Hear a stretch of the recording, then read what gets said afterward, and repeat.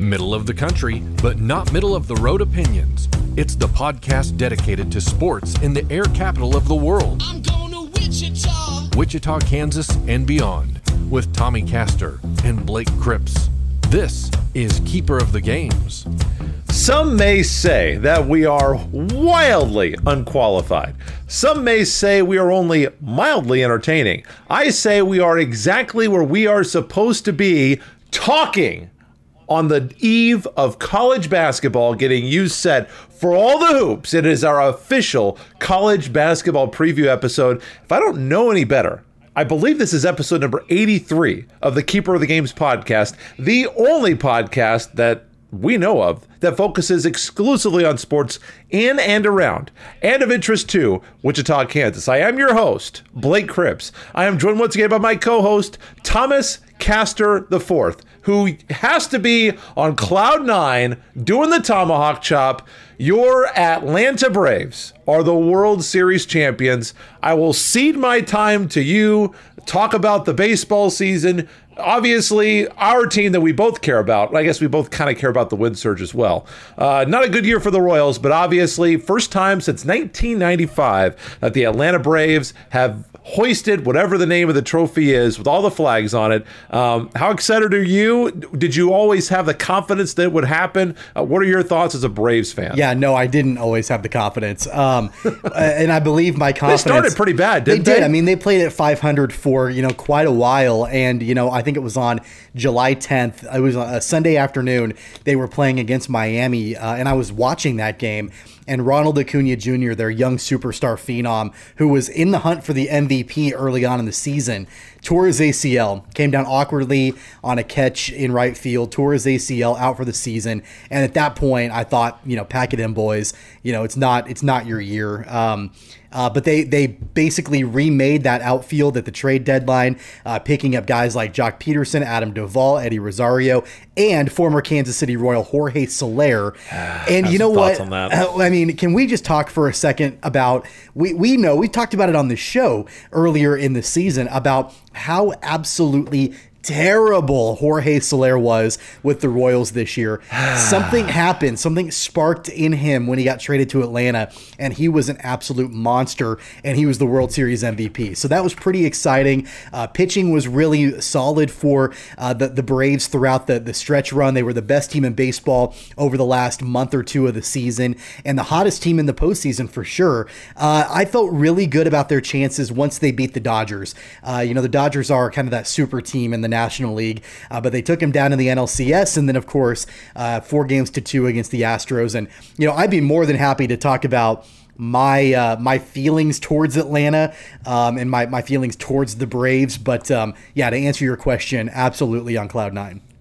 Okay, can I just point something out here really quick before we tell you about all the ways that you can like, share, and subscribe? This isn't a Braves podcast. Jorge Soler hit more homers with the frickin' Braves in 55 games than he did with the Royals. Yeah. He batted about 70 points higher. He had 5 fewer total bases in, 39 less games? Yeah. 4 less RBIs. What the frickin' hell happened? And why was he such a mess in Kansas City? I feel good for him. He had some really good years for Kansas City, had a fantastic 2019 year. I get that. I'm not saying that he tanked his way out of Kansas City, but that is flipping infuriating to watch, because I said before the year started, if Dozier and Soler don't hit at least 200, the Royals are going nowhere this year. Yeah. Neither of them were worth a bleep, and then he goes down to Atlanta, and I don't know what happened, but that has to be, as a Royals fan, the most infuriating thing I may have ever seen. Yeah, but you know what? At the same time, like, for somebody who cheers for both the Royals and the Braves, you want to see the guy do well wherever he is. But I don't cheer for the Braves. I do, and so obviously he was he hit 300 in the postseason. I mean, he was in the in the World Series. He had an awful, absolutely, and you could not predict this because he was terrible in the division series. Yeah. He was god awful, almost unplayable. He was like 1 for 11 or something. Well, he also was off for a couple of games. I believe he had COVID, was diagnosed positive with COVID-19. Sure. Was off for and a then couple didn't of really games. play against the Dodgers. Yeah. And then somehow, credit to the Braves coaching staff because they said, we're going with this guy. Yeah. And in the World Series, he was 3 home runs, 6 RBIs in 6 games. He was unbelievable in the World Series. From an emotional level, again, our listeners are like, hey, we're tuning in to hear about Wichita area sports. It's not a Braves podcast. But yeah, I do have to say, I've been a Braves fan since I was a little boy. They used to be on every night on TBS, and I would always watch it with my dad. I had all the Braves gear growing up. And, the other thing, too, a lot of people ask me, like, why didn't you cheer for the Royals? You got to remember, the Royals were really, really bad in the 90s and early 2000s, and the Braves were really, really, really good. And so they were on the Superstation. Right, exactly. They were on had coverage single everywhere. night, yeah. So I became a big Braves fan, and again, they hadn't won since '95. I was 9 years old when they won for the last time, and it was cool to be able to follow them. I don't think a lot of people picked them really to go this far, and they did. And so I'm happy for the franchise. I'm happy for guys like Freddie Freeman, who was there when the team was really, really bad, and just really excited for them for sure. So the Royals' loss was the Braves' gain. Absolutely. And, so congratulations to you and the Atlanta Braves, Thanks. the World Series champions. And obviously for everybody who was hitting on the Astros, that was exactly what they wanted to see. Yeah. It was the Astros fall short. As I mentioned, we'll get back to our job. Although I would say if they're tuning in for this podcast, they're tuning in for us as well. There you Not go. just for Wichita Sports. But if you want Wichita Sports, you can follow us at cogsports.com, kogsports.com, facebook.com/keeper of the games, at cogpod on Twitter, cogpod.podomatic.com. Again, the best place to get the podcast every week. We post videos on YouTube, on our YouTube channel, also on Facebook, and the audio is almost everywhere. iHeartRadio, Stitcher, Google, Apple, so many more. Find your favorite platform. Like, share, and subscribe, and watch an older episode too, if you don't mind. Really helps us out. We appreciate it. Coming up on the show today, we are going to have just a moment about football. KU, Kansas State, both in action. Chiefs back on track, but are they really? But we're going to begin today with the Wichita State Shockers as the first story in our college basketball preview. Big 12 fans, you're coming up next. The Shockers coming off a 16-6 season, 11-2 in the American Athletic Conference. They were the American champions last year under first-year interim head coach Isaac Brown, who is now entering his second year in charge in the Air Capital and is no longer saddled with the interim tag.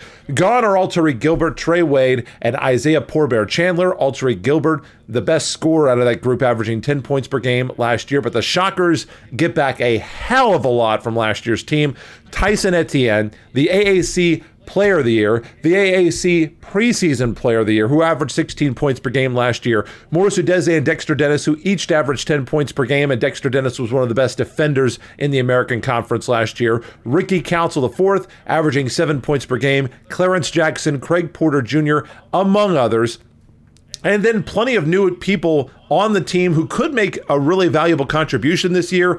Locally, you've got Steele Chapman, Quay Grant, a Division II transfer in, Joe Pleasant, also new addition to this team. What a season they had a year ago, Tommy. All of the experience coming back. One has to believe that expectations have to be high for this team, unless, of course, you're an American Athletic Conference coach who apparently inexplicably don't think the Shockers are going to be all that good because they picked them fourth, which I cannot understand how that happened.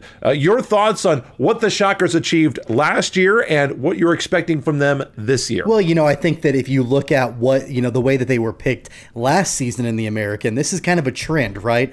They're not picked particularly high. I think a lot of Shocker fans would think that they were maybe underrated quite a bit, both last season and this season in the preseason rankings for the American Conference. But we saw what they did last year. And if you want to go back to the selection committee a year ago and, did the Shockers deserve better in the NCAA tournament? I think you could probably say, yeah. I think they probably deserved, a little bit better of a draw when it came to that. But, this season, I think it's important that the team leans on experience. We've seen what this Shocker team can do do with Tyson Etienne when Tyson Etienne is playing the kind of caliber of basketball that he should be playing night in and night out. We've also seen what Shocker basketball can be when Tyson Etienne is not particularly on. And so, I don't think it's that big of a stretch to say that this Shocker team goes where Tyson Etienne goes. I really think that he's kind of the unheralded, or maybe the heralded leader, depending on who you are, for the Shocker squad. Now, if you go back to their exhibition game that the Shockers had earlier this week, it was Ricky Council as far as scoring the basketball. 15 points for him as the Shockers rolled in that exhibition win. But I think it's going to be important that not only do we have the guys like Etienne and Dennis and Udeze who've been there before, they know what's going on, but it's important for those the guys that were newcomers 1 season ago to take that next step forward, like a Ricky Council the fourth. You and I and Weston last season, we talked about Ricky Council quite a bit. We talked about the upside, the potential that a guy like he has for Wichita State.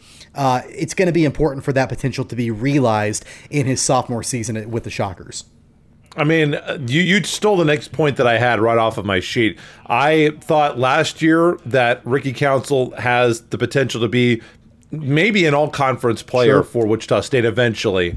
I think that this year he will be the most important player for Wichita State that needs to have a step forward and have a big year for Wichita State to take the next step from being not just a team that competes and wins the American Athletic Conference, but a team that's going to get a guaranteed berth into the NCAA tournament, a top 25 caliber team. Shockers, as you mentioned, played in that exhibition over Missouri Southern. They handily beat the Lions 90-58, as you would expect. Pretty comfortable, not really any bumps or bruises for Wichita State in that game. They pretty much controlled the Division II team like you would think that they would. Ricky Council led the way with 15 points in 20 minutes, even though he came off the bench.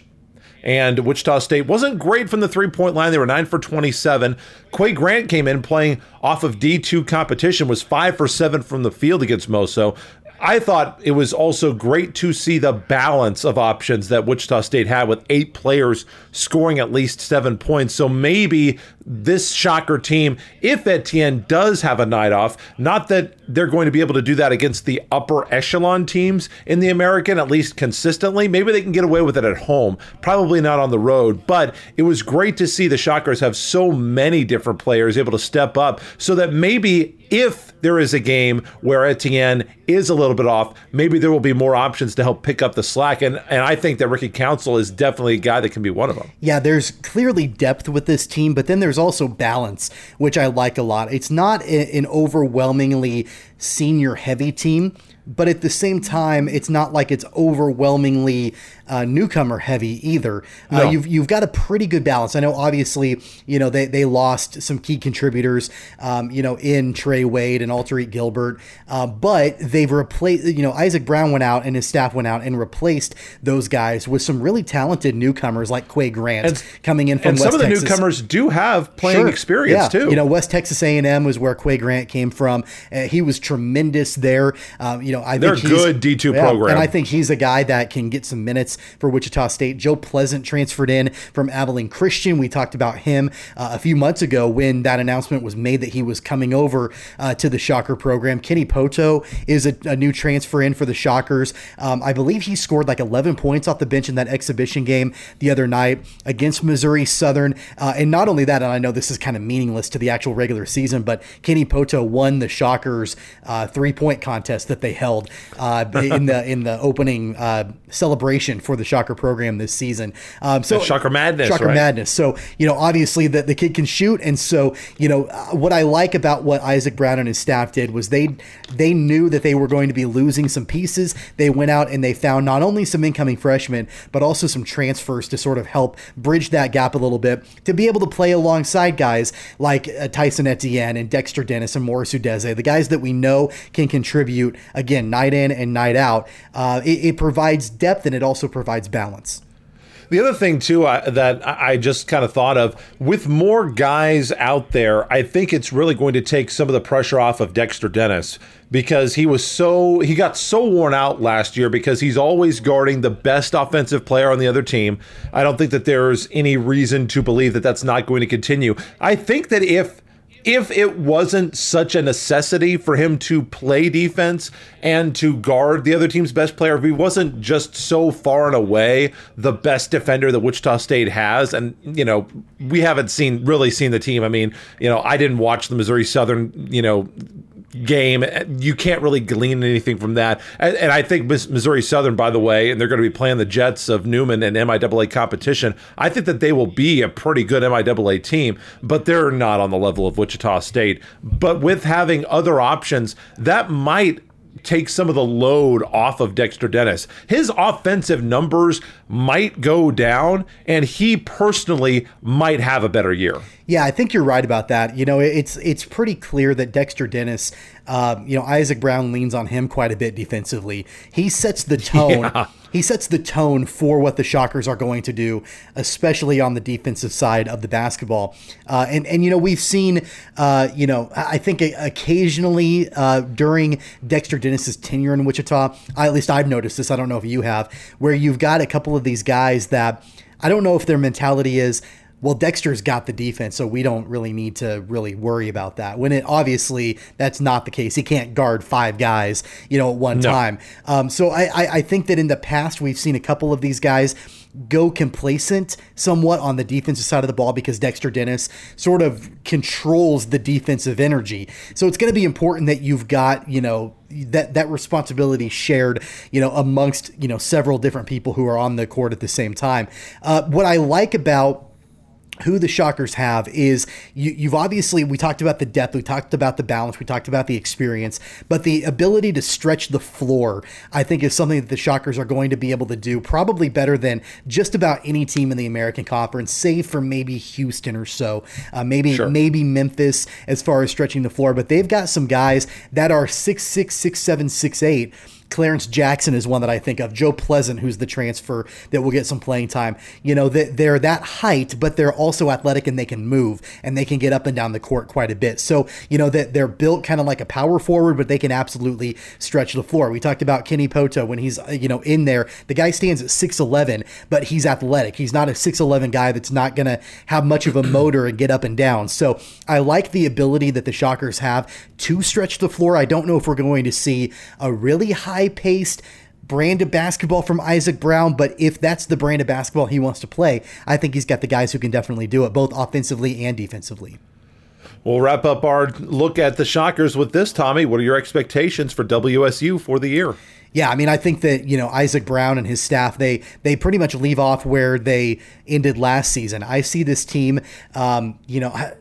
if they don't win the American, I see them as finishing second or third. I mean, they'll be a top 3 team in the American for sure. We know what Houston did last year, although I think a lot of people, including Weston Mills, considered Houston a fraud. They were a fraudulent team.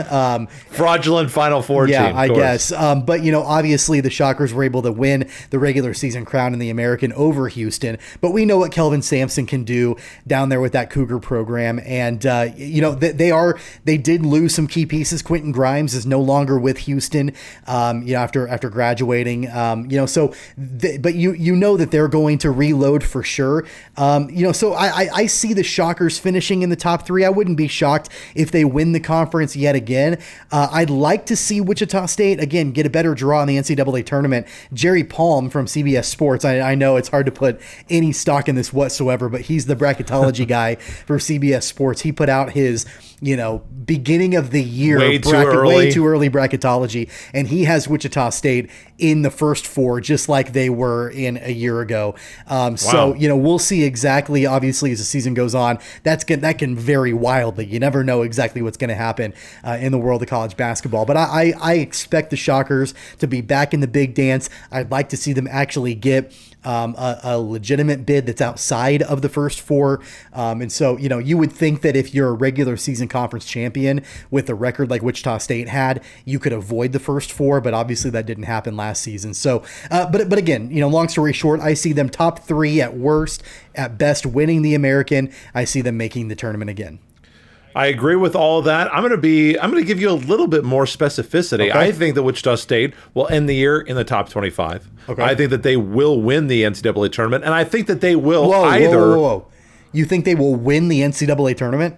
No, I said they will be in the NCAA tournament. I thought you said I think they will win the NCAA tournament. If I did that, then that's a hot take point for me. We can check the video after. No. I'm not picking them to win the NCAA tournament. Yeah. Picking them to be in the NCAA tournament, 100%. What I said was they will either win the AAC or the AAC tournament. They will not do both. But they will win one or the other. They will either be the regular season champions or they will be the tournament champions. That's my prediction for Wichita State. Maybe that's where you heard the win from. Maybe. Season opens on Tuesday the 9th. They've got Jacksonville State, 7 p.m. on the Plus. One question. Shocker fans. I do. Go ahead. Before we move on from Wichita State, this is something that I've been thinking about quite a bit. I'd love to get your thoughts on this.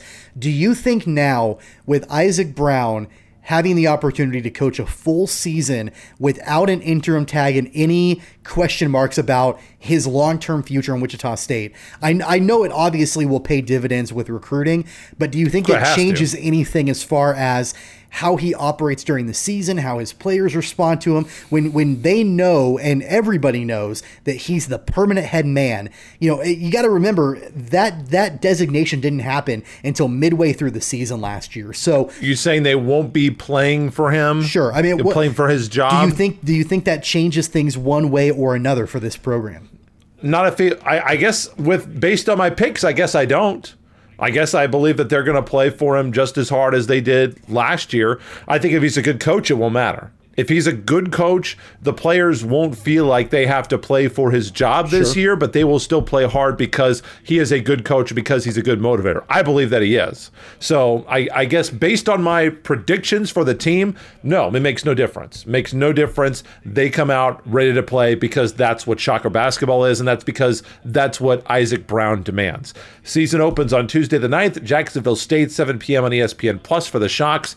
And Shocker fans, you better get it to watch the games because they are on the Plus a lot this year. They got a couple on CBS, a couple on ESPN, a few on the U, but mostly going to be ESPN Plus if you want to watch Shocker basketball this season. On to the West. We'll kind of make a triangle around the Sunflower State.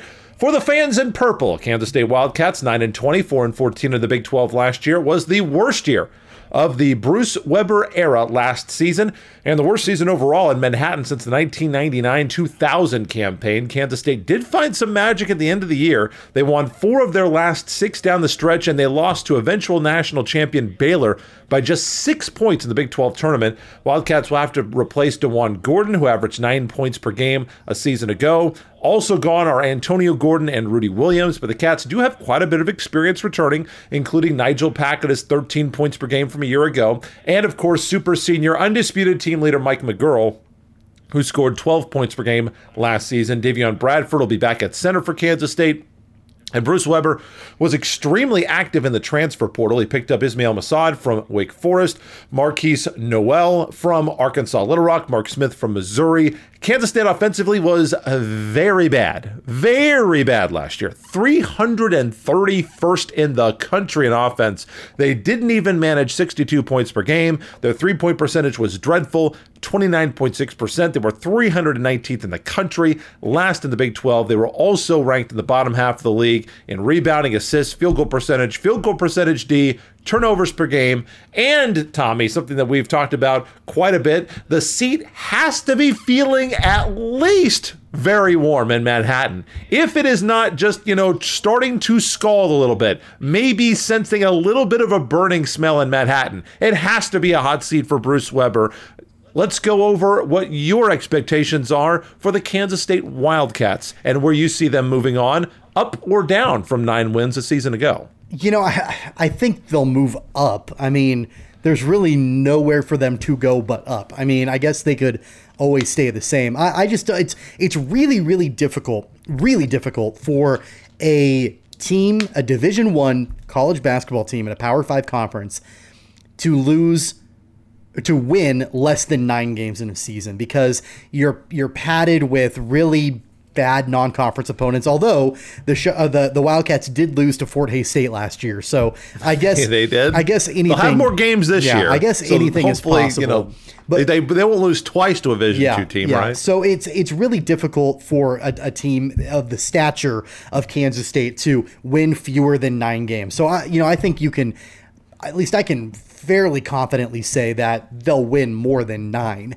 But I don't think it's going to be by a whole lot. One thing that Bruce Weber had to do this offseason was get some quality impact transfers to come in.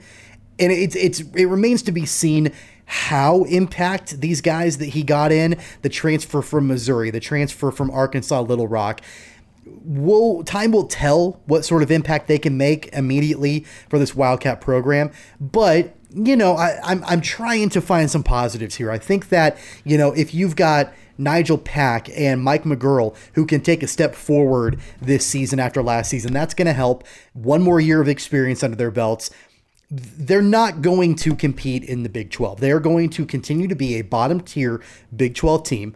I think that they'll end up probably finishing in the bottom third of the Big 12. They're obviously not going to make the tournament. It's not going to happen. I just don't see a ton of improvement. I might see incremental improvement, but the negative, and we can talk for a while if you'd like to about our opinions on Bruce Weber's job security. But, sure. But my thought process is this. If they see incremental improvement, incremental growth, it's not going to be enough to satisfy Wildcat faithful, but it might be enough to satisfy Gene Taylor, and we might continue to see Bruce Weber. I mean, I feel like Bruce Weber has just kind of skated by the skin of his teeth over the past couple of seasons. I think all it takes for the administration at Kansas State to keep him is just a little tiny bit of growth. I think that might be all it will take. When you look at Kansas State, it would be interesting to see historically what the Wildcats have done. And I don't have that up in front of me, but I do have Bruce Weber's history up in front of me.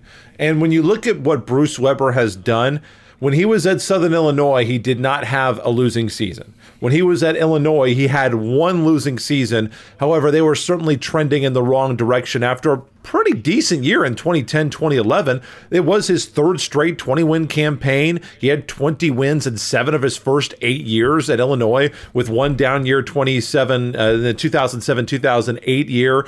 Made the NCAA or the NIT tournament in all those seasons except for 2. But that 11-12 team, that team had absolutely quit on Bruce Weber. I watched them play against Nebraska in the Big Ten, and they were not all about the stomping, the constant yelling, this on the sideline. The message had definitely worn thin.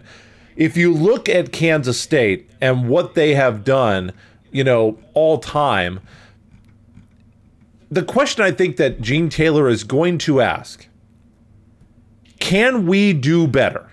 Who are we going to bring in that's going to be demonstrably better than a guy who has won 57% of his games while he's here? And when Kansas State has had really good years, they've been pretty damn good. 27-8 his first year, made the tournament. Obviously, his record in the NCAA tournament is atrocious. It's very, very bad. The one year that he got to the Elite Eight, that was kind of, just... It was a yellow brick road, to use a tired cliche, where they got all of the breaks. Other than that, they have lost in the first round of the tournament every year, but they have had really good team. The 2013 team won 27 games. Now, were those all his players? Probably not, but they were pretty darn good in 2017-2018. They were pretty darn good 2018-2019. He's tied for 2 Big 12 championships. Tied twice. Again, in a league that Kansas wins literally every single year. And what some people have said over the last 3 to 4 years has been the best basketball conference in the country, with the decline of UCLA in the Pac-12 and the decline of North Carolina and Duke in the ACC, especially last year. So he has done good work. The question is consistency. And so he had back-to-back 20-plus winning seasons. Then he had a losing season and a season around 500. They finished middle of the Big 12 both those years. Came back with 3 straight 20-win seasons. Then he's put together back-to-back losing seasons. First time in his career he's ever had back-to-back losing seasons. His winning percentage in Manhattan is about 100 points lower than it was when he was at Southern Illinois or when he was in Champaign coaching the Illini.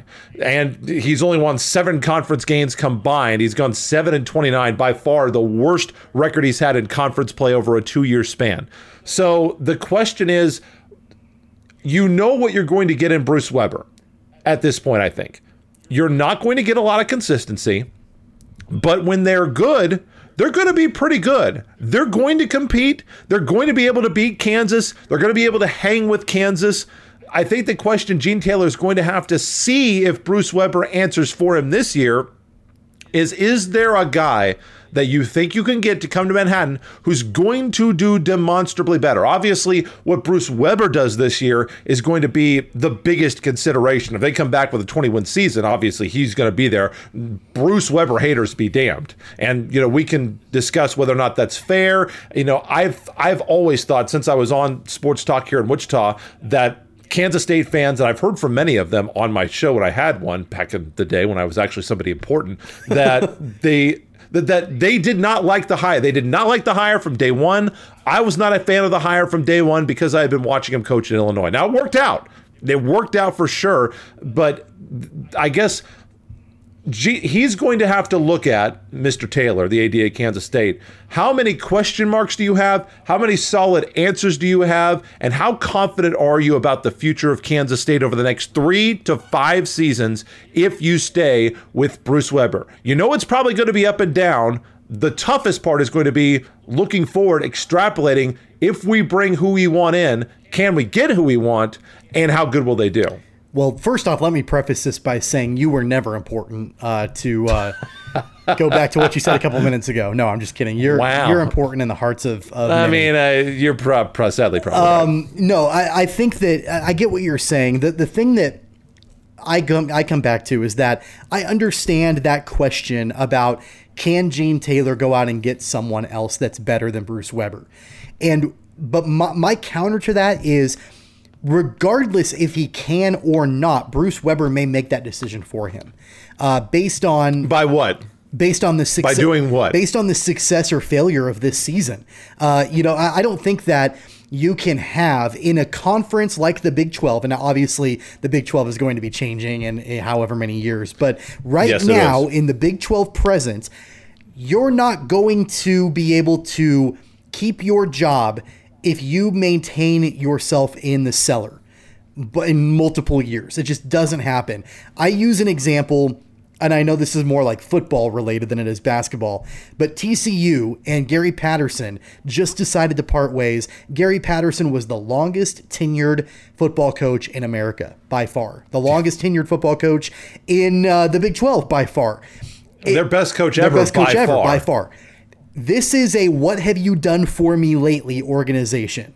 And TCU had been around 500. It wasn't even like they were in the cellar of the Big 12. They were mediocre for a few years. They were okay. They were okay. And they had they're not that far removed from it being really not, good. Just maybe like 3 or 4 years, removed from that. And TCU decided to make a switch. Now, obviously, there were probably other things that played along into this with Gary Patterson, but I relate that back to Kansas State and Bruce Weber. Again, it wasn't that long ago that the Wildcats had a tremendous amount of success, but sustained mediocrity at best and awfulness at worst will not keep you your job in a conference like the Big 12. It doesn't matter what you did 3, 4, 8 years ago. It doesn't matter. This is a long time ago and we're talking more about, the Big 8. But look at Ted Owens with Kansas.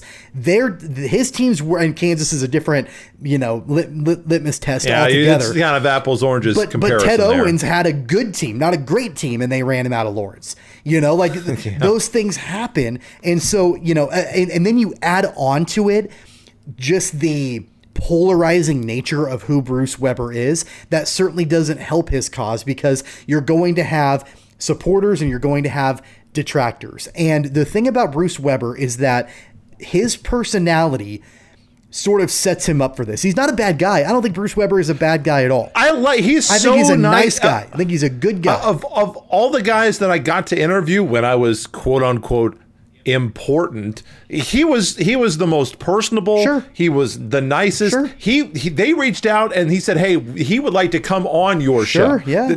Greg Marshall didn't do that. Bill Self, are you freaking kidding me? I'm a graduate of the school. I begged them to get him on my show, and I was basically told, why don't you go swim in the Arkansas River? Basically is what they told me. And that's my school.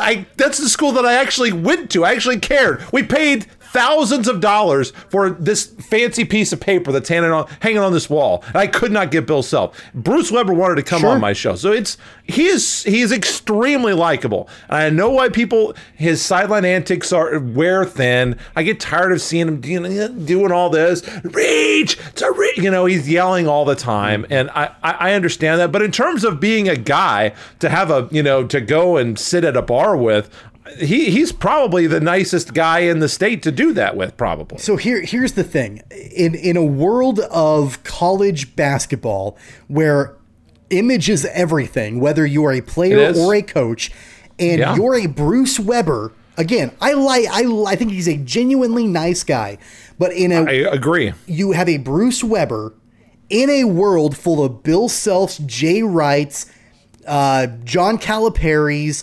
He's kind of the ugly duckling in the world of college basketball coaches. And so I don't think that matters nearly as much. He's got a 600 winning percentage at two schools. Let me finish. I don't think that matters when you're winning. Doesn't matter when you're tying for the Big 12. I think that Kansas State fans can swallow that opinion of him. Yeah, he's got an annoying voice. He's obnoxious on the sidelines. He's kind of dorky. He says, weird things from time to time. He does from time to time. You can put that aside when you're tying for Big 12 championships, right? Yeah. When you're going to an Elite Eight, you can put that aside. When you win 9 games in a season, those things come to the forefront. Also, the one point that you and I have not discussed that I think does loom large and play into it with Bruce Weber is that it's been well documented some of the conflicts that he's had with his players at Kansas State over the years. Sure. And not just your run-of-the-mill players. We're talking about leaders of the team, guys that did not get along with Bruce Weber. And I'm not saying it's Bruce Weber's fault, but for whatever reason, personality conflicts, whatever it was between Bruce Weber and some of these players. I think of Marcus Foster as an example, who went on to be a star at Creighton and watched him light up opposing teams when he played for the Blue Jays. That's not a single, that's happened multiple times.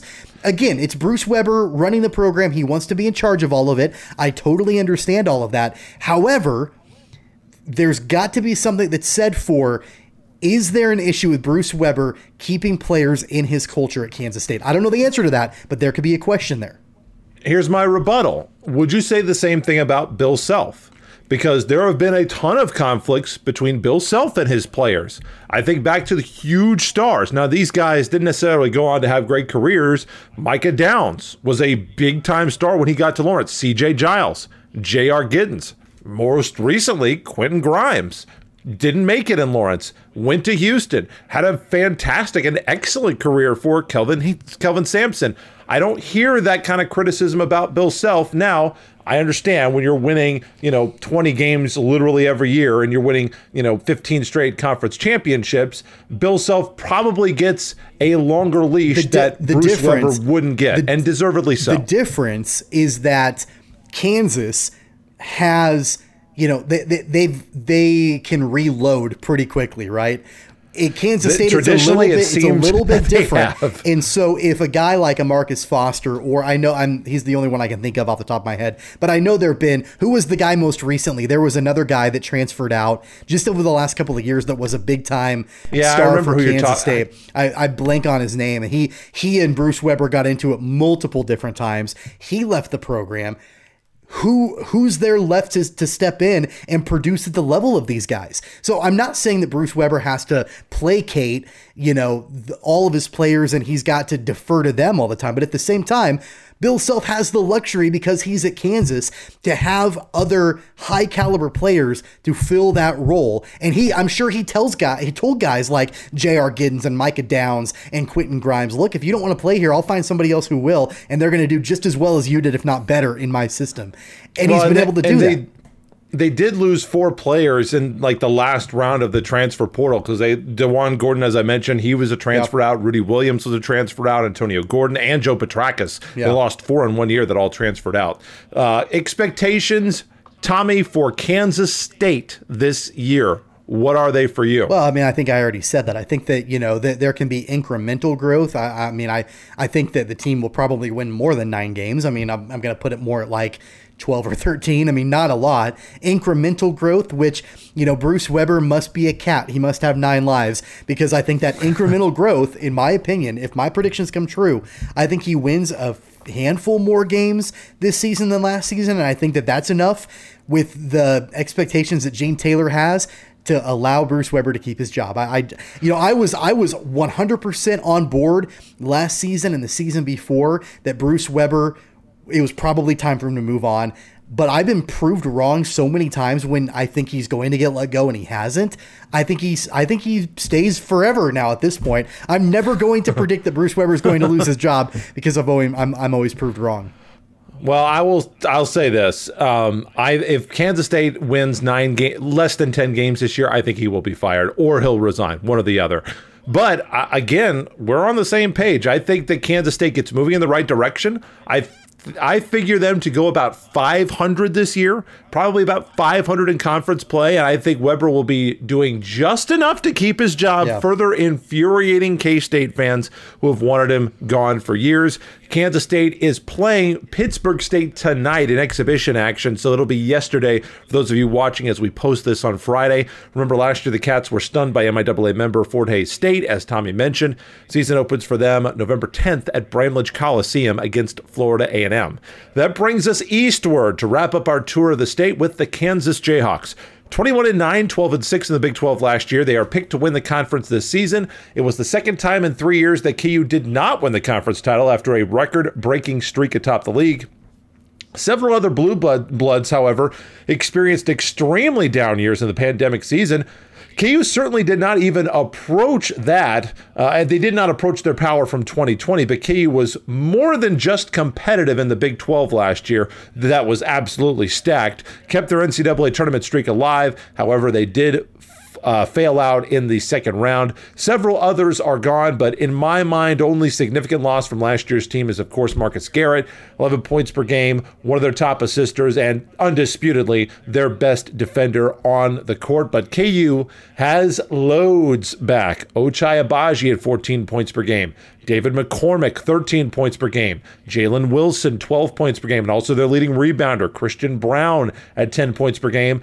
And speaking of being active in the transfer portal, Bill Self did not rest on his laurels. He brought in Jalen Coleman-Lands from Iowa State, Remy Martin from Arizona State, who averaged 19 points per game and 4 assists per game. Brought in an All-American from the Division II level, Cam Martin from Missouri Southern, and Joseph Yusufu from Drake. He's going to have to learn for the first time, maybe in his career, how to manage this huge of a roster, because Bill Self is typically a guy, like, he will play 5 guys to death. And if you force him to play a 6th, he will play him. He wants to have that rotation set at 7 by the time he comes back from Christmas break, and maybe he'll go to 8 if there's a guy in foul trouble. But he does not play more than 8 guys. That has never happened. But this roster, I think, is loaded with guys who can play and would play for a lot of other teams. Maybe not at Kansas this year, but Tommy, obviously expectations are extremely high for the Crimson and Blue. Yeah, and I think that, even without the transfers that came in, I know Remy Martin is wildly heralded. Oh, and he's a great basketball player. Yes. But even with, let's say Remy Martin didn't transfer to Kansas, I think that expectations would still be really high for this program. Just with the returners. I mean, I don't know about you. I think we maybe even talked about it about the time the NBA draft was approaching, or the deadline to pull out of the draft. And I'm shocked that everybody returned to Kansas. I thought that Ochai Agbaji would not return to Kansas. NIL, baby. I mean, I just don't think that, really anybody predicted that at the time. Obviously, NIL, yeah, that's a huge deal with it. Absolutely. But if that hadn't happened, I think we're looking at a very, very different Kansas team for sure. Yeah, without a doubt. What you're saying is assist to Matt Beatty for the roster. That's what you're saying. Matt Beatty didn't have anything to do with getting NIL passed at all, but sure, without a doubt. No, as far as the roster is concerned, though, I mean, it's absolutely stacked, and we've said this before. I remember specific years as a fan of Kansas where I thought this roster is absolutely stacked, and then you get a month or two into the season, and then you realize, okay, well, they're good, but then got problems. There's problems, there's issues, with depth or whatever. But David McCormick is another year experienced. Jalen Wilson, well, I'm sure we'll get to him in a little bit. I'm surprised he came back to Kansas. Ochai Agbaji is back, and then obviously Remy Martin, and then all of the other pieces to this team. Guys like Christian Brown and Joseph Yusufu, and Jalen Coleman Landis from Iowa State, and just all these other guys that come in that can play roles on this team. It's hard to not have really high expectations for what the Jayhawks can do. Well, I mean, yeah, you talk about some of these years. I mean, since I've been alive, when I'm sure people had high expectations. Wasn't me because I was, barely cognizant at that point, but I'm sure 85, 86 sure. On that team with Larry Brown when they won 35 games. I'm sure that would have been one for me personally. I remember, like that 91, 92 team. Obviously, the first team, the last team that I think about this is 96, 97, which I still submit is the greatest KU basketball team that's ever been assembled. And I would take them against the Wilt teams. I'd take them against any of the Bill Self teams. I would take that team. What was the year? Was that the year? What, it might have been a couple years later, the year that it was after the year, or after when Drew Gooden declared for the draft. He could have came back his senior year, and they would have been absolutely stacked had he returned for his senior year. Was that 98 or 99? No, that would have been 02, 03. That was Nick Collison. That's right. When they lost to frickin' Jerry McNamara and Syracuse. God, Carmelo. Puke. Yeah, and Carmelo. I mean, we held Carmelo to like 20 points. We held him to his average at least. But, obviously when they won the championship under Bill Self, and certainly the 2019-2020 season, I know that we would all give anything to go back and see what could have happened for that team in the postseason. That was by far the best team in America. I agree. They were the favorite. Yeah, I would have loved to see that team get a crack at it for sure. Probably, in my estimation, in the modern era of KU basketball, has to be a top 3 team that KU's ever had. But yeah, there's going to be so much about managing this huge roster. It's going to be a much different coaching job for Bill Self because he's got so much experience coming back. And the new guys that he has brought in, notice that we didn't, like I mentioned a lot of names, we didn't really talk about any freshmen. Normally there's always like a bomb freshman, an Andrew Wiggins, Ben McLemore, somebody, Andrew Wiggins, who's going to come in and, okay, this freshman's going to be the guy, the man on this year's team. I don't see that guy. Maybe there is one. I'm sure that I am not, up to date on where everything is in KU basketball like I will be in a month or so. But we talked about all those guys. Like, you're going to play a freshman over anybody we've named? No. Really? I mean, all those guys we named are going to be, I think, really good. Better than just serviceable. So I think managing that roster is going to be a challenge for Bill Self. Jalen Wilson, we do have to point out, is going to be suspended the first 3 games of the season. Driving under the influence charge. Obviously, I am glad that it was a charge that didn't come from a place of evil, but from a place of stupidity. So, I'm glad that he didn't injure anybody. He was not being inappropriate at a bar, out in the public with a female. Obviously, was horrifically stupid decision that he made, and hopefully he'll learn his lesson, never do that again. But yeah, Jalen Wilson will be out for the first 3 games of the season. So, Tommy, with all of these expectations for Kansas, what are your expectations? What do you expect out of Kansas this year? Yeah, I think it's important that your expectations are not overly. I don't want to say optimistic because that's bad, but I'm not ready to crown these Jayhawks yet. But they're going to be very, very, very good. They should be. They should be very, very, very good. And here's the reason why. I love Marcus Garrett, and I loved what Marcus Garrett did for the Jayhawks over his time in Lawrence. He was a different kind of player than we had seen kind of become a star for the Jayhawks, because he wasn't a dominant offensive player, but everybody fell in love with him with what he did defensively and his leadership capabilities and all of that. That being said, I don't think that there's any coincidence that the Jayhawks struggled the last couple of years when Marcus Garrett was the anointed leader of this team, because he wasn't really a floor general. He wasn't really the guy to take the ball to the rack, to be able to pull up and shoot like we've seen in the past with Frank Mason, who else? Devon Dotson, Devontae Graham. Yeah. But I mean, let's give him a little bit of credit here. 2 years ago, I mean, he was on that 2019-2020 team, but that was a hell of a team. But he wasn't the number one. He wasn't the primary ball handler. But he got Bill Self. Let's be honest. Last year was Bill Self's fault. He got caught in recruiting and didn't have the next guy in, and so Marcus Garrett, I feel, was shoehorned into a job that he never asked for and that he never should have had. He should have been a distributor. Yeah, right. He was not the most well-suited for that position. No. My point in that, and it's not to knock Marcus Garrett, but my point in that is to point out that Remy Martin is now in Lawrence. And he is a playmaker. He's a scorer. He's also a distributor. Yes. He's also a floor general.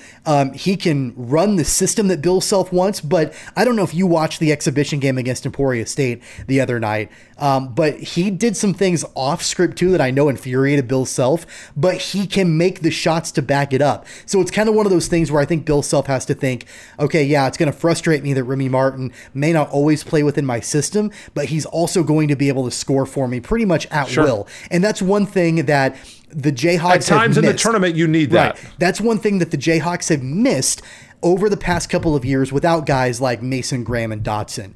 They did not. That was not Marcus Garrett's Last year role. They missed it. Last year they did not have that. They've got it back this year. Not. So I'd like. They didn't really have it in 2018, 2019 either. Right. They missed it more. Yep. 2019-20 obviously they had it. 2017, 2018 they had it. But yeah, the two of the last 3 years when maybe expectations didn't quite get met, that was a void for sure. Definitely. So, I see the Jayhawks challenging for the Big 12. It's going to be them in Texas. Baylor's going to be really good again, but I think it's going to be Kansas and Texas, and what Chris Beard has done coming into his first season, in Austin. I see the Jayhawks as a 1 or 2 seed. I see them, of course, making a deep run.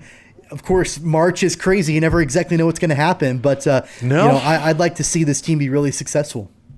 Well, yeah, I'd like to see them be really successful every year. I'm going to give a little bit more specificity for that. KU should win the Big 12. Okay. I think they will win the Big 12. They may not win the tournament, but I think regular season, Big 12 champions.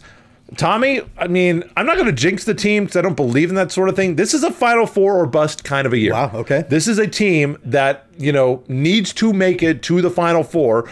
Not that it won't be a good year, not that it won't be a great year, not that it won't be a really great year, but as Bill Self often says, it's not a special year unless you make it to the Final Four. And this is I believe, a special team. A team that has national championship aspirations.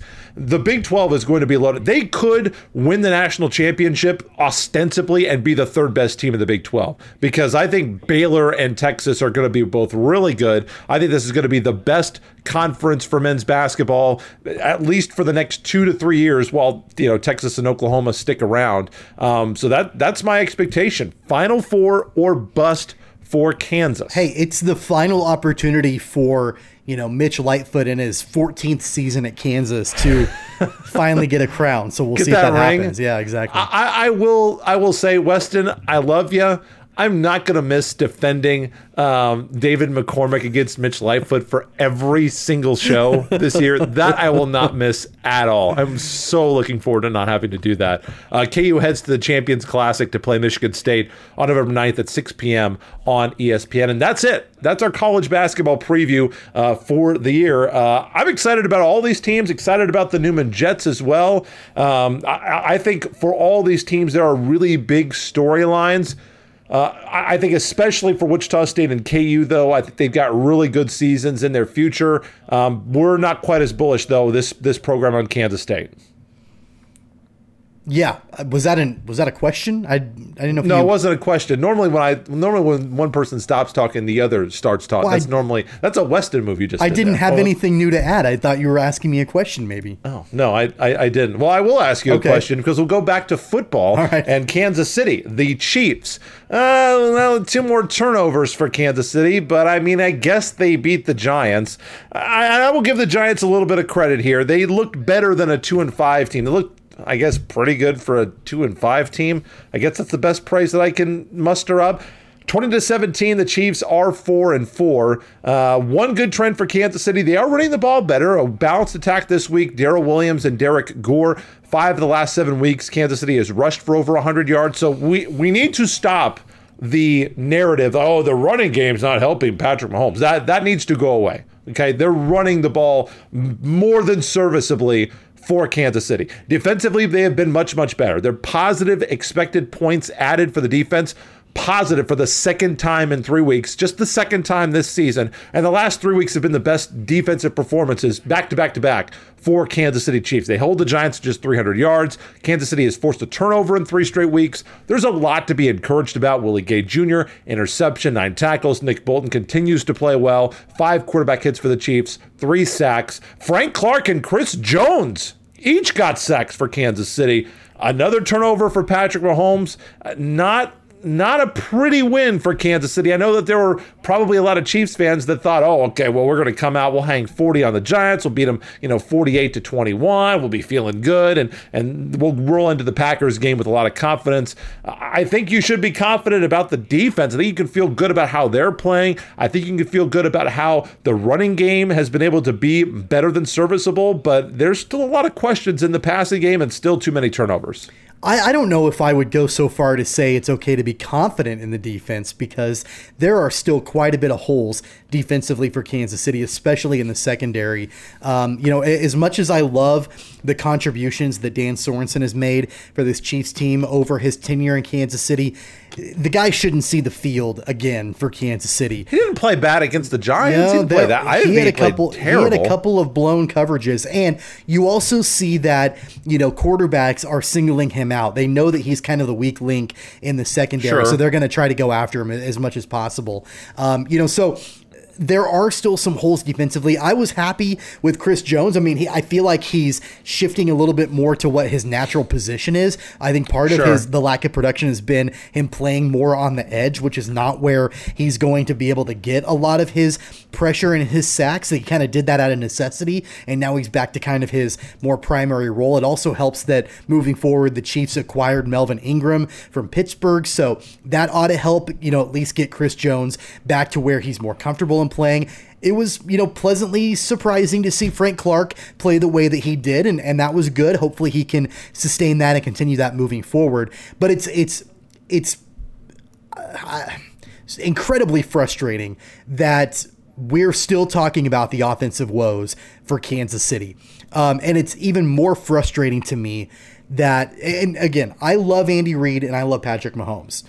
And we love Eric Bieniemy. But it's incredibly frustrating to me that week in and week out, and this has been going on for several weeks now, week in and week out, it's been a woeful offensive output with questionable decisions, turnovers, sloppy play, and all we hear is the same answer, from both Andy Reid and Patrick Mahomes, and things like, well, we got to get it cleaned up. We're going to do what we can to try to get it cleaned up. We're going to get it cleaned up.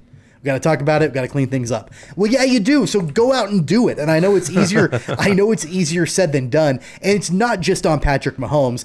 Travis Kelce had a fumble against the Giants. Not a good day for Travis Kelce. Tyreek Hill has fumbled the football. He's had balls bounce off of his hands into the hands of the opposing team several different times this season. So it's not just the decision making on Patrick Mahomes, but it's just an overall disconnect. And I'm not sure where it's coming from. But me neither. But at the end of the day, it's something that, if this is going to be a playoff team, you have to get that shored up now. You're 8 games into the season. You have 9 games to go. and you're at 500 at 4-4, you have to win probably six. You have to win 6 games, 6 out of your last 9 if you want a playoff shot. I mean, they're last in the AFC Right. West. So they're last. So I mean, the schedule's not getting really. We thought this was going to be a pretty soft part of the schedule coming in. This has turned out that this is not a soft part of the schedule. This is actually a really hard part of the schedule. The Raiders are much better than people thought that they would be. The Dallas Cowboys have taken a huge turn this year. Cowboys are a good team. That people thought, I think people were expecting that Green Bay was going to be there, this year, and they have been. So you thought that, okay, you're going to be able to get the Giants, the Raiders, the Cowboys. That'll be, I don't know if we thought the Titans were going to be as good as they are. So this has turned into a pretty rough part of the schedule for Kansas City, and it's not getting that easy this week with those Green Bay Packers at 7-1, Sunday, 3:25 on Fox. Obviously, the big storyline, we can do all the normal preview breakdowns we would do. I feel like they're kind of out the window because Aaron Rodgers is not playing. He's out due to coronavirus. His backup, Kurt Benkert, is also tested positive. He is not available. So we're likely going to see Jordan Love getting the start on Sunday. The Packers offensively score 24 points per game. The Chiefs at 26. Takeaway differential could be huge if Kansas City can rattle an offense with an inexperienced quarterback. Green Bay is +8. They are second in the league in turnover margin. Kansas City is 30th at -11. Defensively, Green Bay is solid, 6th against the pass, 17th against the rush. Green Bay, an average running team, 108 per game, 17th in the league. Aaron Jones, 104 carries for 463 yards and 3 touchdowns. What the game plan for the Packers, what that will be, I think will be fascinating. And can the Chiefs take advantage? Can this wounded, challenged defense, who, let's be honest, I know that there are holes. I'm not arguing that there aren't holes, but they have been playing their best football. They've overachieved. They have absolutely overachieved. For the last month of the season, the Chiefs have played their best defensive football without question. Can they make Green Bay, can they get them out of system? Can they make their quarterback uncomfortable? That's what I want to see. I would like to see more pressure on the quarterback personally, because, let's be honest. We've had this discussion. We've had the discussion about Dan Sorensen. The Chiefs just aren't very good in coverage this year. No. They haven't been great in coverage. I would like to see them get pressure on the quarterback, maybe at least get some negative plays, get some sacks, and put them behind the chains and down in distance, because, the just rushing 4 and dropping everybody back does not appear to be working. To answer your question, I don't see the Chiefs winning this game, even without Aaron Rodgers. I really don't. There's been nothing in the body of work from the resume from Kansas City that we've seen over the course of the first 8 games that tells me that Kansas City can win this game. Now, obviously, there is talent on both sides of the ball. That is not disputed by me whatsoever.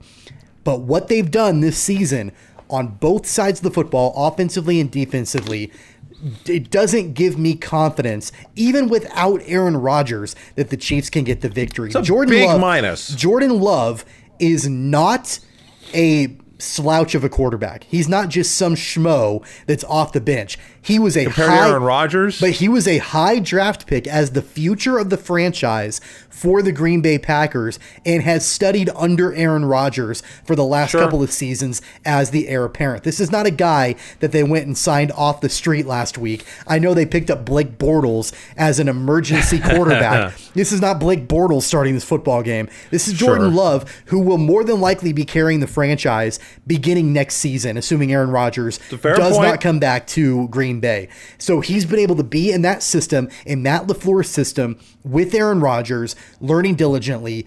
I take Jordan Love seriously. And even if you don't, and that's completely fine and fair if you don't, but the Packers also have Aaron Jones, who is one of the best running backs in the National Football League. They also have Devontae Adams, who is if not the best, one of the best receivers in the National Football League.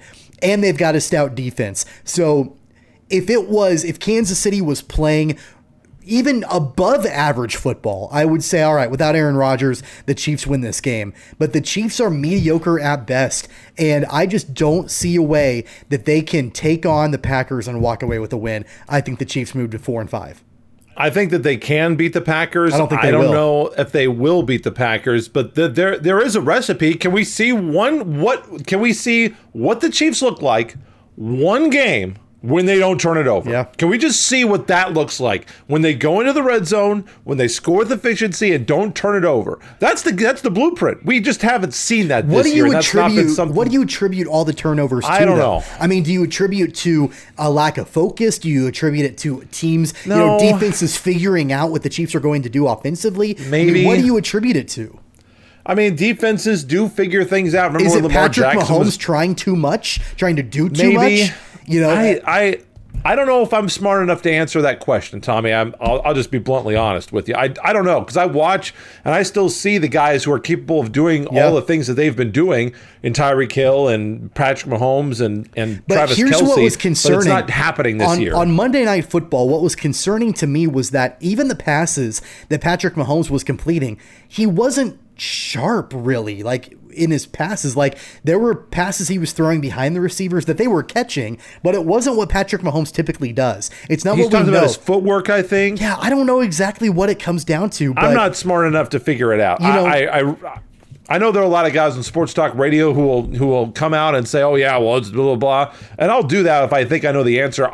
You have to, at some point, if you're a host, you have to understand what you don't know, and I don't know what the problem is. I think to I don't. sum up my position on the Chiefs versus the Packers, if we get the same effort and output from Kansas City that we saw Monday Night Football, where they squeaked out a win against the lowly Giants, there is not a chance in hell that they beat the Packers, even without Sure. Aaron Rodgers. It I will mean, not happen.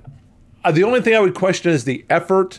I don't think that the effort has been poor this year at all in any game. The execution has been awful in many games. I don't think that they're like quitting on Andy Reid though. I don't see that. But yeah, if they execute at the level they did against the Giants, yeah, I agree. We'll not win this game. Bye week coming up in a few weeks for Kansas City. Actually, Thanksgiving week, so they'll actually get Thanksgiving home with the family. Awfully nice for those guys. I think they probably will enjoy that.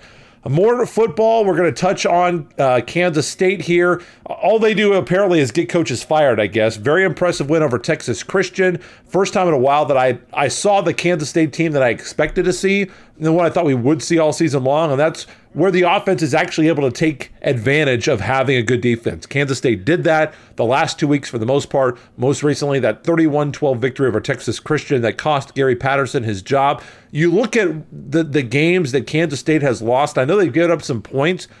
I feel like a lot of those points have been scored on Kansas State's offense. You look at where, the disparity in field position in some of these games. The defense has been put in some really tough spots by their offense.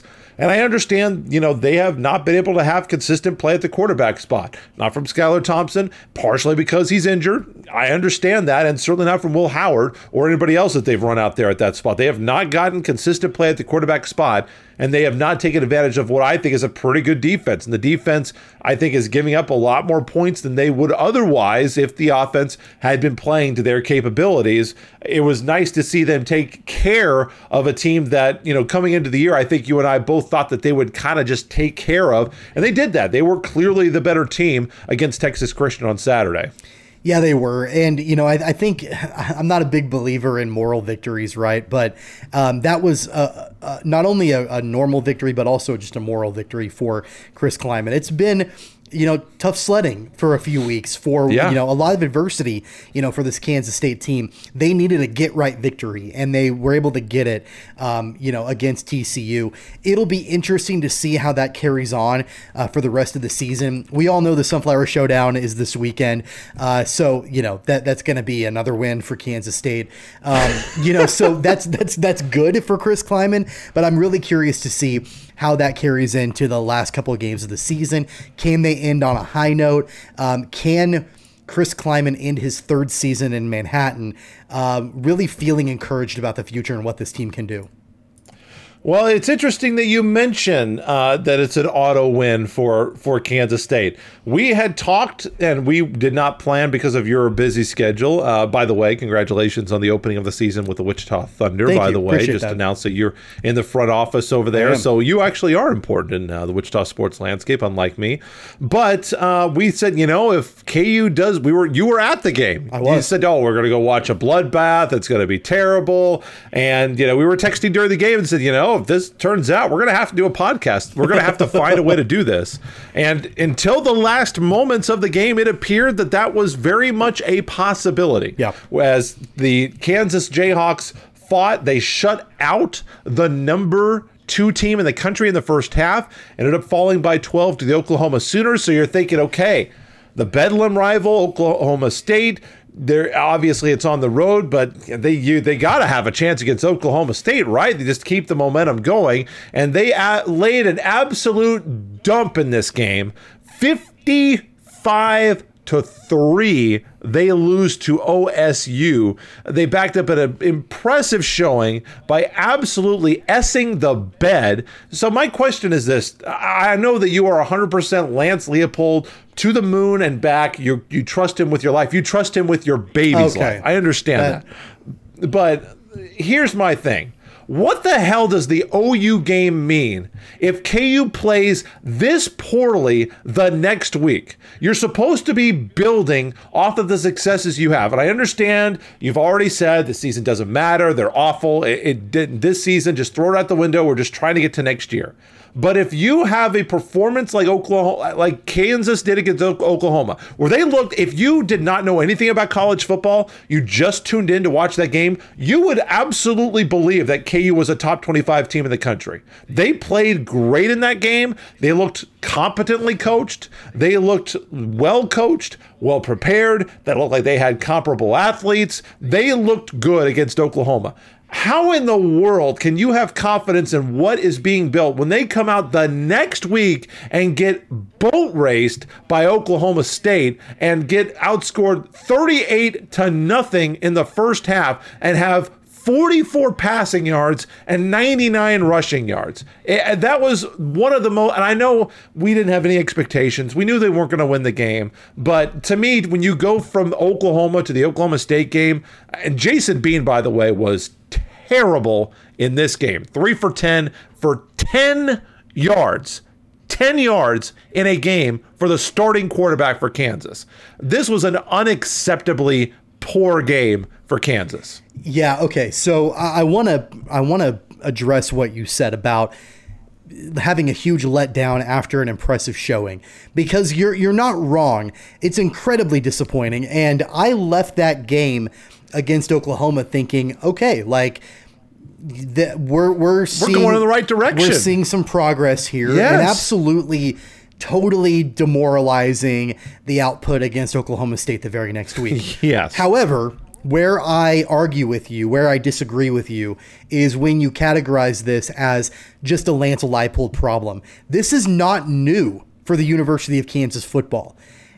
The last 3 coaches before Lance Leipold had this exact same situation happen.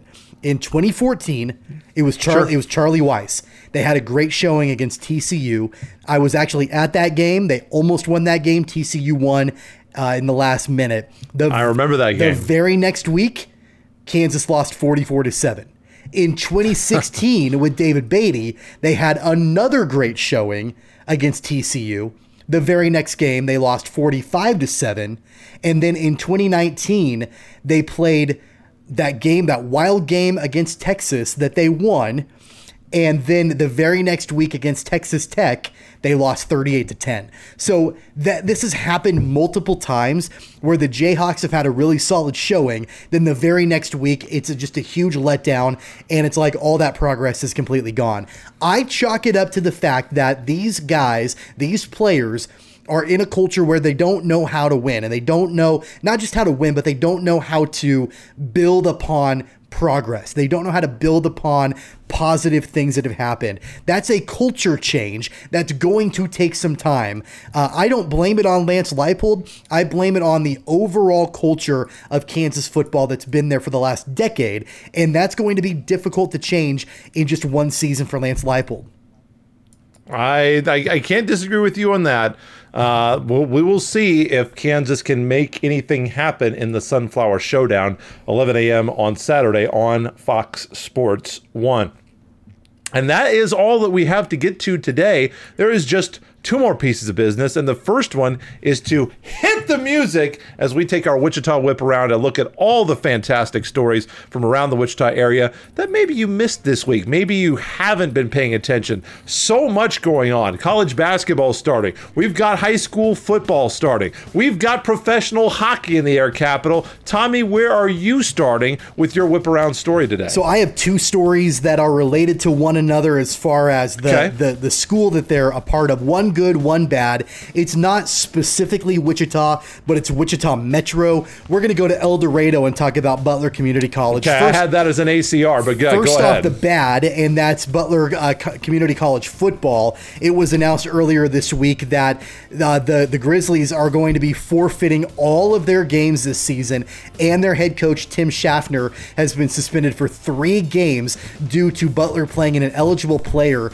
I believe for the last 2 seasons he's played for Butler and he played 2 years already and is ineligible to play at a junior college. So they forfeited all of their victories. They will enter the playoffs for their conference, the Jayhawk Conference, as the lowest seed because they had to forfeit all their wins.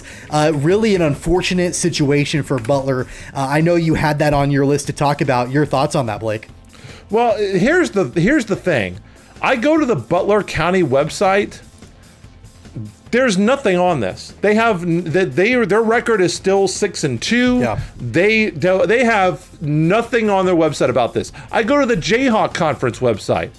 I go to the football page.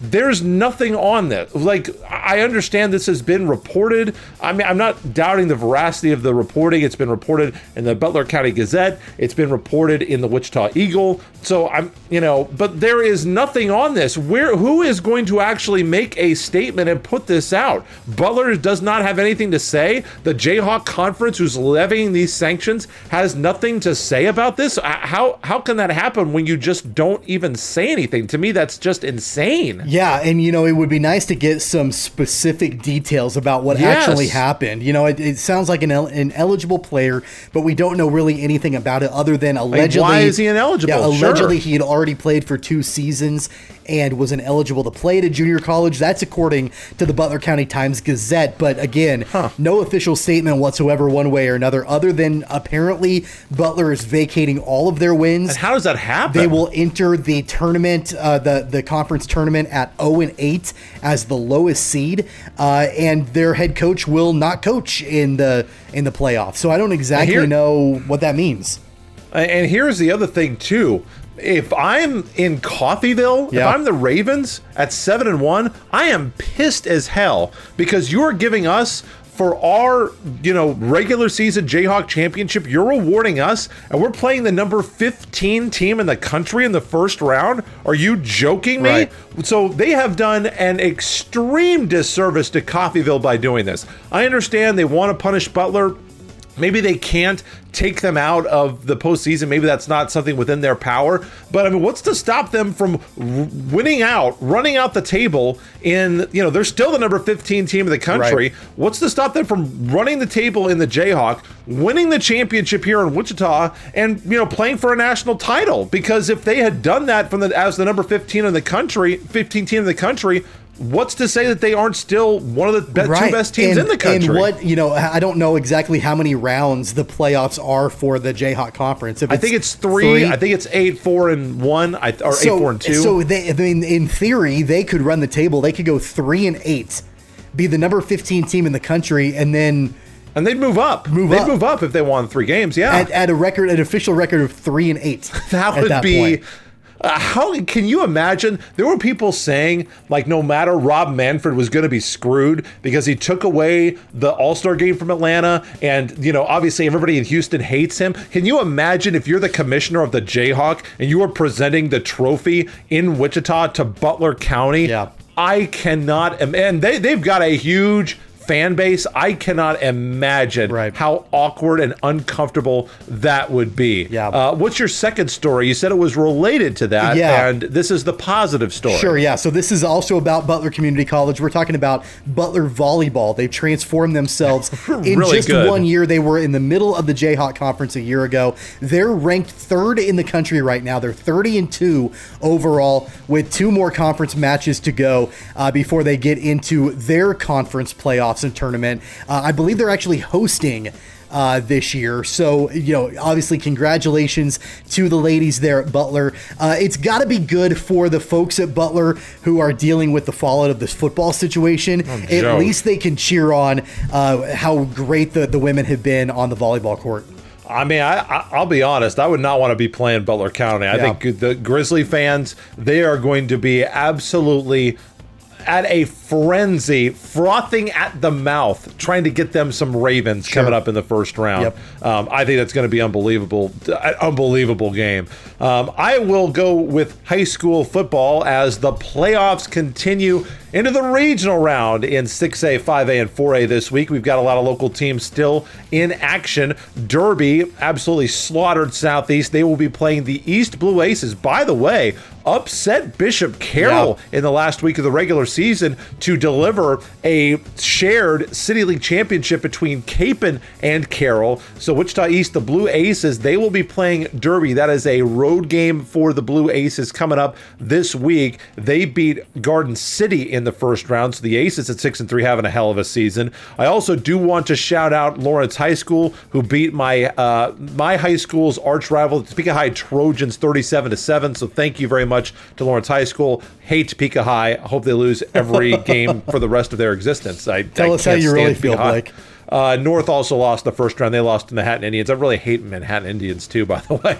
Let's go to Class 5A, where the 8-1 Cape and Mount Carmel Crusaders are getting set to play Mays South at 6-3. Mays South advanced over Heights with a 48-21 win, and Capon beat Goddard 35-3. Northwest, I told you guys, don't be thinking that Northwest is just going to go away. They're 7-2, and they're playing Salina Central, who the Mustangs have come out of nowhere from the brink of despair to be a relevant football team this year. That game is at Northwest. Andover beat a Salina South team that, quite frankly, I don't recognize what happened to them. 51-21. They've got Hayes and Andover, and a big matchup in Mays. Very interesting how the Holy War schools are playing the Melee and Mays schools. Bishop Carroll playing Mays on the road, 7-2. I believe Mays ended Bishop Carroll's run in the playoffs last year, so there is some bad blood on the line in that matchup. And in the western half of 4A, we've got 8-1 Buhler taking on Winfield, an upset winner in the first round over Independence. That game is at Buhler. Mulvane has returned to prosperity at 7-2 with a 46-16 win over Ulysses. They will take on McPherson. They advance with a 1-0 walkover over Arkansas City. The Bulldogs forfeited after one of their players died. Very tragic situation. So Mulvane and McPherson, that is at Mulvane on Friday night. Tonight, by the way, as you're watching this, so get out to some of these games.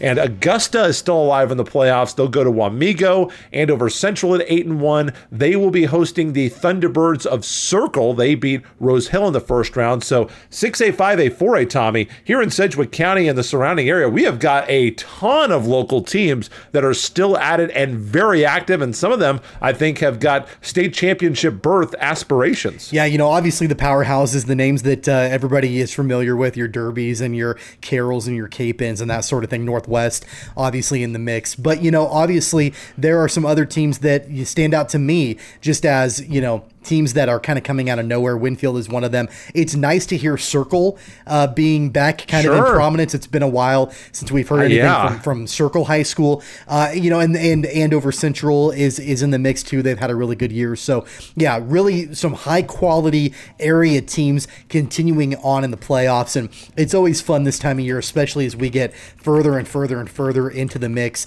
to be able to see who can advance. And, then it kind of, at least for me, because I'm a Clearwater grad, but other than that, it's really fun to kind of see the Wichita area teams and sort of latch onto them when we get into sub-state and then the state round.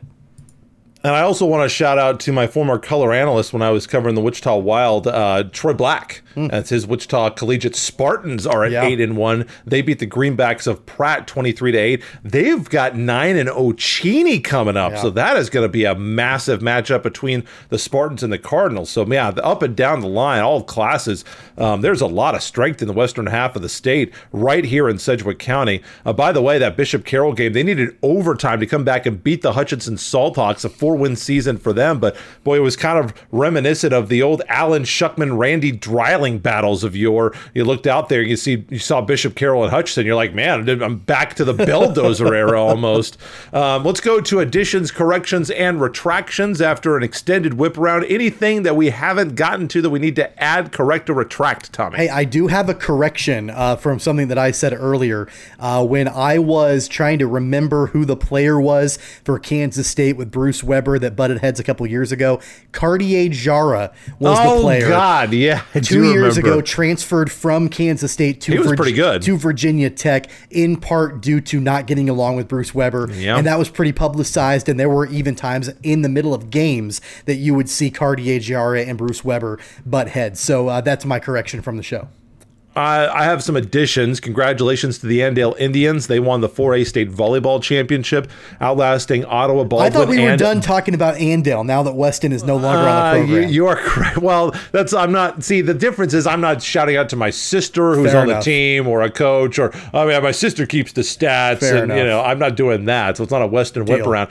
They also outlasted Bishop Miege. I know there's a lot of people out there that think, oh my gosh, Bishop Miege, we can't possibly beat a private school. Andale said, Hold our Gatorade. Watch us go and do this after falling runner-up the last few years. So congratulations to the Tribe. Fantastic year for them. Wichita North Soccer, they beat Dodge City. They ended the defending 6A state champions 38-match winning streak. They stunned the Demons 2-1. Redskins advanced to the 6A state semis for the first time since 1991. North is 17-1-1. They are meeting Olathe West on Friday at 7 p.m. at the College Boulevard Activity Center in Olathe. By the way, how are you a 16-1-1 team and you're on the road for the first two games of the playoffs? How does that happen? Can someone, I don't really care about soccer, but how is that possible that you're 16-1-1 and you're on the road for the first two rounds of state? That to me is unbelievable. Yeah, I don't have any explanation for that whatsoever. I would not. I don't get it. When you've got a record like that, you should absolutely be able to play at home. Yeah, what is that's infuriating to me. So that's all that I got. Those are my ACs and Rs for this week. So that is our show, pretty much. Episode 83 in the books. Thank you so much for liking, sharing, subscribing. Cogsports.com. Once again, it's dropping cogpod.podomatic.com, the video on YouTube and the Facebook page. Coming up next week, we'll have basketball to talk about. We're going to keep it pretty football-centric, at least until Thanksgiving. Kansas football may continue to drift further and further down the ledger because, let's be honest, I think we're both predicting that this is going to be a, what would you say, like a 25-point game at best for KU this weekend? Is there any chance that they can make this like a 2-score game? No. No chance. Even though they played Oklahoma's way better, they played them tough. No chance. Nope. No chance. Okay. If Kansas State continues to play the way that they have, I think that they win by 28 points. No, in their sleep. The Jayhawks, they got their flash in the pan against Oklahoma. It's not going to happen again. I wonder what the line is for that game. Do we know what the line is for that game? Anyway, it doesn't really matter. But, okay, apparently I am seeing one place that is offering KU plus 23.5. I don't think they cover that. No, don't cover. I don't think KU has a real good record against the spread, to be quite honest. But anyway, we'll see how that works out.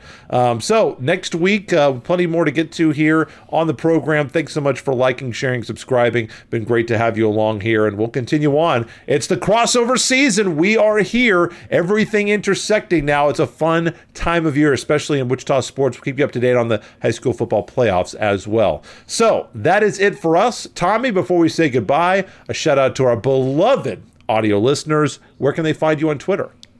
You can always follow me anytime at Tweets from Tommy.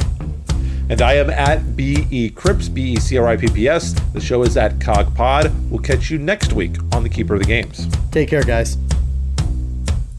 You've been listening to Keeper of the Games. Don't forget to subscribe, download, and listen on all major podcast platforms like Apple Podcasts, Google Podcasts, Spotify, Stitcher, iHeartRadio, and more.